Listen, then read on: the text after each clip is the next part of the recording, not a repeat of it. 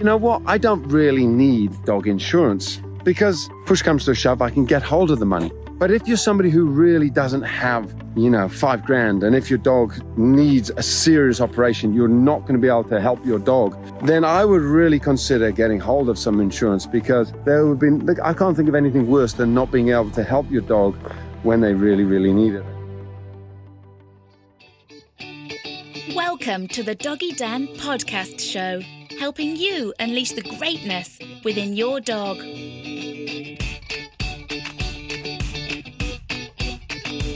Hi there, Doggy Dan here, week 3 of Pup Dates, where we're looking at pet health. And today I want to answer a question which I'm often asked, which is dog insurance really worth it? And here's my general answer. Well, let me tell you a story. I love stories. So basically, my dog Peanut, she ripped her cruciate, as I mentioned in one of the last videos.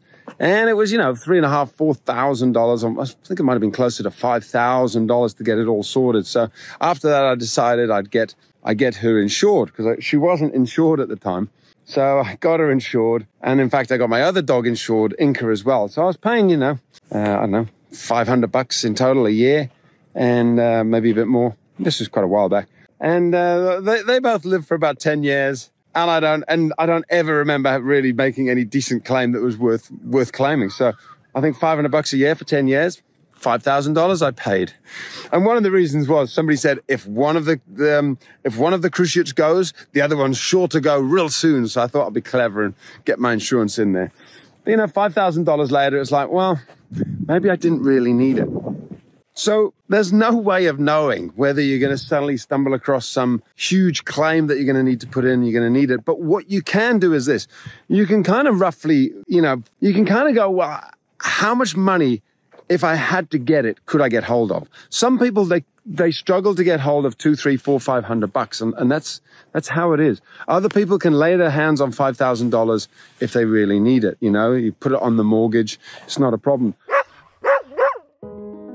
So many people I know have tried using treats to train their dog or puppy with very poor results, and they don't want to go down the correction route using shock collars, etc. And I totally understand it, especially when I know there is a better way. I have personally seen how powerful the dog calming code that I share is, with almost 100,000 dog owners raving about it. No force, no corrections, no relying on having to bribe your dog, just a common sense approach to training that taps into your dog's natural instincts. To find out more, visit theonlinedogtrainer.com/shop. When you use the code podcast, you'll also get 20% off. So my suggestion is this.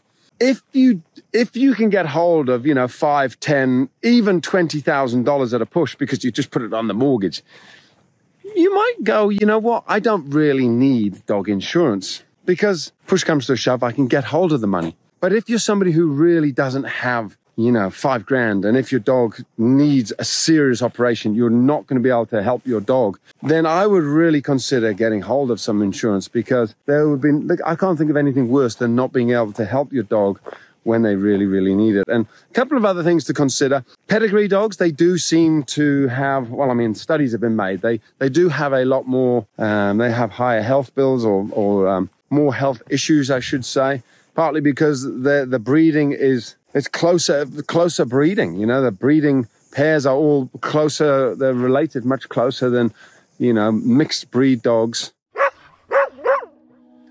Most people want an amazing recall with their dog, where you call and your dog comes racing to you every single time. However, many owners have the exact opposite. They call their dog and the dog keeps on running in the wrong direction. One of the fastest ways to turn it around is to use a whistle.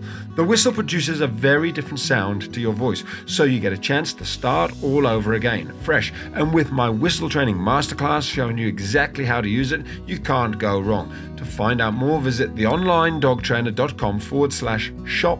When you use the code podcast, you'll get 15% off my whistle training masterclass, and you could even score a free whistle. And the other thing is, so if you've got a pedigree dog, chances are you're going to have to spend a little bit more on insurance. The other thing is larger dogs. Larger dogs do generally cost more. just general operation costs, it seems to be. So you've got a very, very small dog. Chances are they probably don't do as many crazy things. They're not, well, shouldn't generalize, but you know what I'm saying. The big dogs, when they have an accident, it can go pretty wrong. Alrighty, so hopefully that helps you get an idea of whether or not you need insurance. I would say if you can find the money yourself, you might not need it. But, when you pay for professional insurance for your dog, you are paying a little bit of a premium. So I may have been better off just keeping that $500 a year in my bank account for 10 years. I'd have been $5,000 off at least. All right, that's the end of Pup Dates for today, covering off insurance for your dog. That's it for another edition of the Doggy Dan podcast show. Please go to theonlinedogtrainer.com/podcasts to find the show notes and a lot more information on this topic. Thanks for listening. To keep the show rolling, the best way you can help out is to like, follow, subscribe on Apple Podcasts, on Spotify and YouTube, and wherever else you're listening to this. And if you want to get great snippets of dog training tips and tricks once a week, absolutely free, then sign up for my Pup Dates newsletter at the bottom of any page on theonlinedogtrainer.com. You can also find me on Facebook, Instagram, TikTok, and Pinterest. Take care and have a great day with your dog.